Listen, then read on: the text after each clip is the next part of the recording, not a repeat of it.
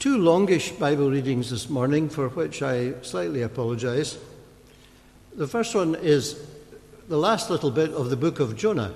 Jonah chapter 3, verse 10, reading to chapter 4, verse 11, which is the end of the book, which I always think ends somewhat abruptly.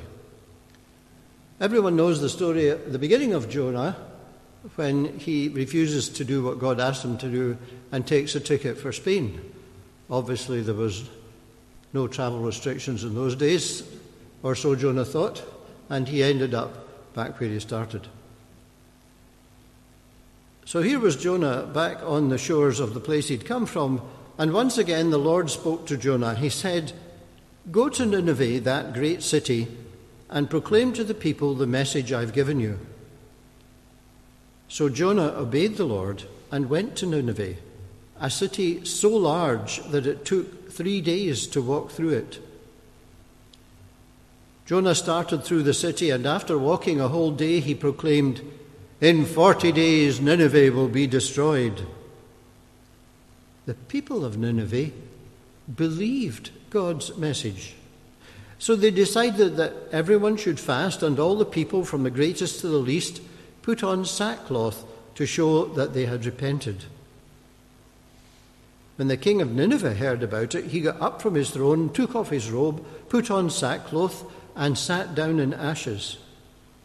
He sent out a proclamation to the people of Nineveh, "This is an order from the king and his officials. No one is to eat anything. All persons, cattle and sheep are forbidden to eat or drink. All persons and animals must wear sackcloth.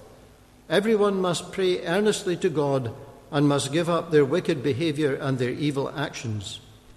Perhaps God will change his mind. Perhaps he will stop being angry and we will not die." God saw what they did. He saw that they'd given up their wicked behavior. So he changed his mind and did not punish them as he said he would. Jonah was very unhappy about this, and he became angry. So he prayed, "Lord, didn't I say before I left home that this is just what you would do? That's why I did my best to run away to Spain. I knew that you're a loving and merciful God, always patient, always kind, and always ready to change your mind and not punish. Now then, Lord, let me die. I'm better off dead than alive." And the Lord answered, "What right have you to be angry?" Jonah went out east of the city and sat down. He made a shelter for himself, and he sat in its shade, waiting to see what would happen to Nineveh. Then the Lord God made a plant grow up over Jonah to give him some shade, so that he'd be more comfortable. Jonah was extremely pleased with the plant. But at dawn the next day, at God's command, a worm attacked the plant and it died. After the sun had risen, God sent a hot east wind, and Jonah was about to faint from the heat of the sun beating down on his head, so he wished he were dead. "I am better off dead than alive," he said. But God said to him, "What right do you have to be angry about the plant?" Jonah replied, "I have every right to be angry enough to die." The Lord said to him, "This plant grew up in one night and disappeared the next. You didn't do anything for it, and you didn't make it grow, yet you feel sorry for it. How much more then should I have pity on Nineveh, that great city? After all, it has more than 120,000 innocent children in it, as well as many animals." The Bible doesn't record how Jonah answered. The other reading is from the Gospel of Matthew. It's a well-known story, and I'll say a wee bit more about that later. "The kingdom of heaven is like this," said Jesus. "Once there was a man who went out early in the morning to hire some men to work in his vineyard. He agreed to pay them the regular wage, a silver coin a day, and sent them to work in his vineyard. He went out again to the marketplace at 9 o'clock and saw some men standing there doing nothing, so he told them, "You also go and work in the vineyard, and I'll pay you a fair wage." So they went. Then at 12 o'clock and again at 3 o'clock, he did the same thing. It was nearly 5 o'clock when he went to the marketplace and saw some other men still standing there. "Why are you wasting the whole day here doing nothing?" he asked them. "No one hired us," they answered. "Well then, you go and work in the vineyard," he told them. When evening came, the owner told his foreman, "Call the workers and pay them their wages, starting with those who were hired last and ending with those who were hired first." The men who had begun to work at 5 o'clock were paid a silver coin each.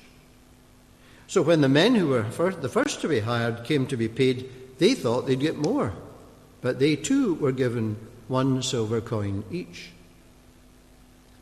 They took their money and started grumbling against their employer. "These men who were hired last worked only 1 hour," they said, "while we put up with a whole day's work in the hot sun. Yet you paid them the same as you paid us." "Listen, friend," the owner answered one of them, "I haven't cheated you. After all, you agreed to do a day's work for 1 silver coin. Now take your pay and go home. I want to give this man who was hired last as much as I gave you. Don't I have the right to do as I wish with my own money? Or is it that you are jealous because I'm generous?" And Jesus concluded, "So those who are last will be first, and those who are first will be last." Amen. May God bless to us these readings from his word.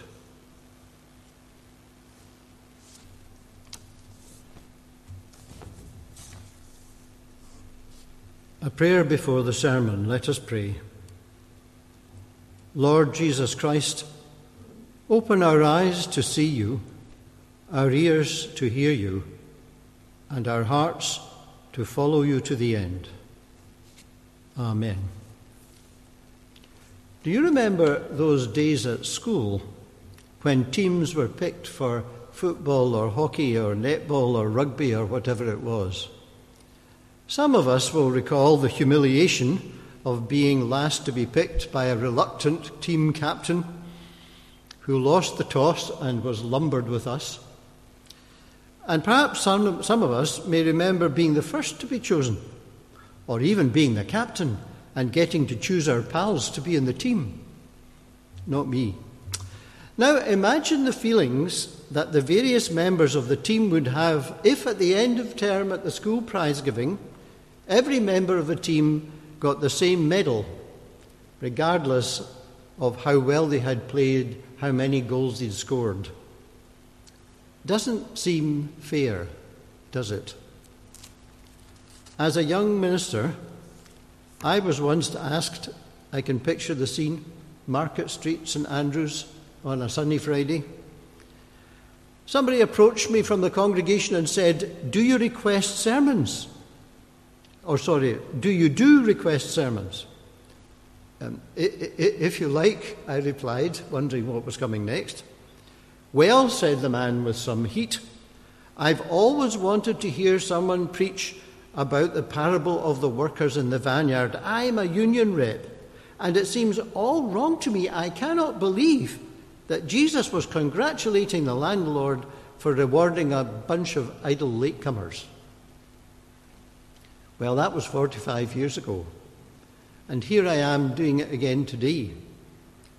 And perhaps with some folks present, either here in church or online, who haven't been for a while and are maybe a little self-conscious. Don't be. This parable is for you, and it's also for everyone who attends regularly. Jesus told this story in his usual provocative way, quite deliberately, with an ending that flies in the face of all concepts of fair market economic practices.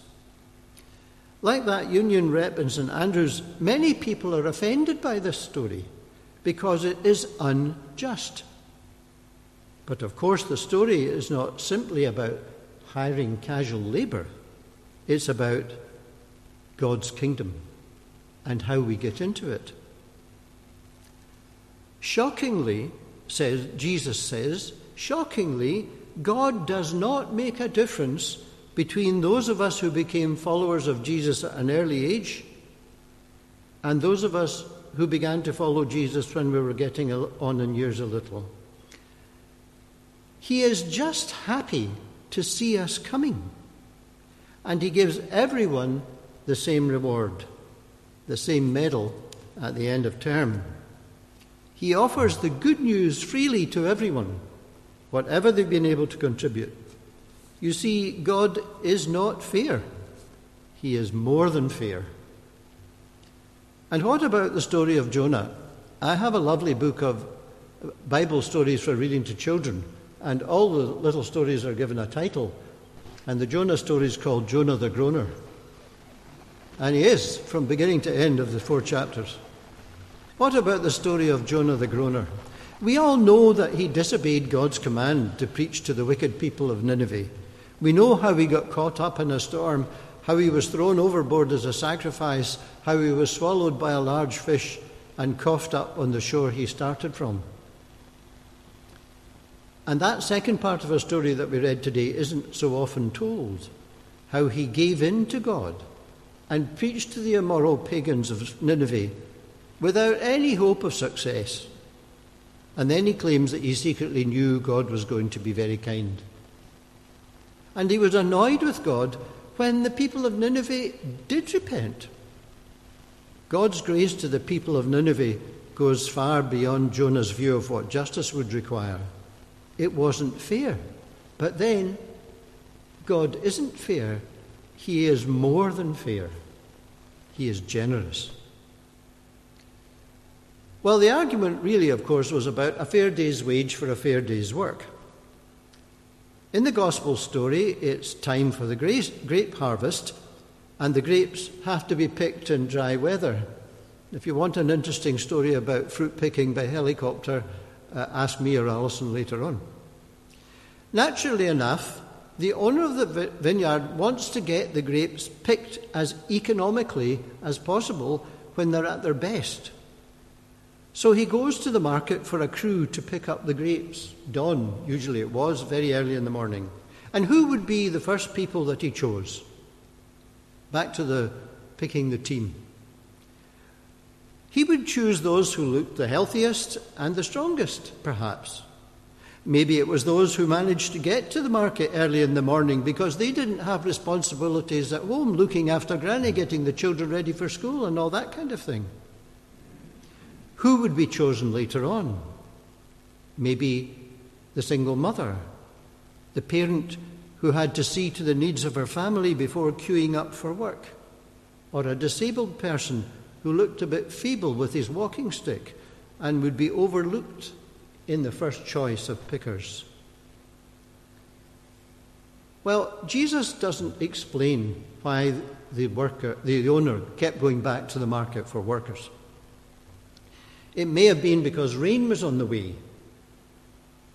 Maybe the grapes would be ruined. Maybe it was too hot and were beginning to shrivel. Or maybe he saw that the workers he had first hired, remember they complained about this, their name must have been Jonah, they complained, groaning, we had to work through the hottest part of the day. They were tired. And maybe the owner thought, we're not going to get this finished if I don't get more help. But whatever the owner's reason for picking the workers were there all for the same reason. They all needed the work.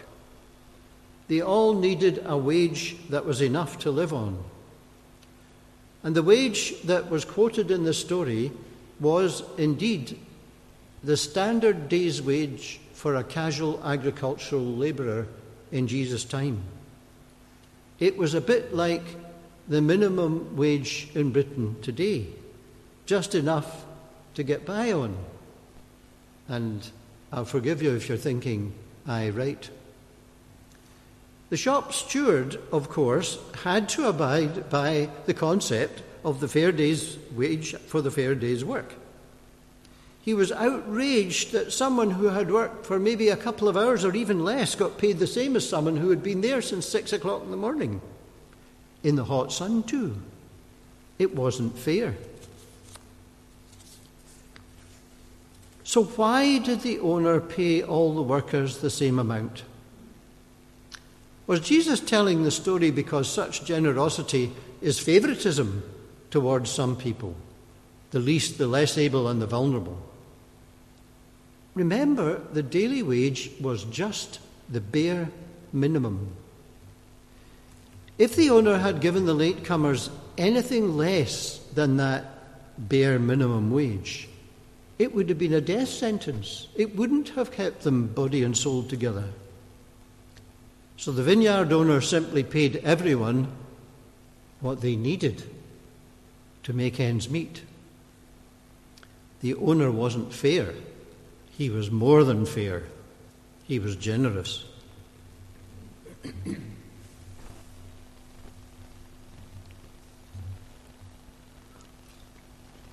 I'm not used to this preaching business. And of course the point of this is God gives us grace, not justice. Amazing grace. We get so focused on the detail of a story that we miss the parallel Jesus wants us to draw. And the parallel is that we all need forgiveness from our sins.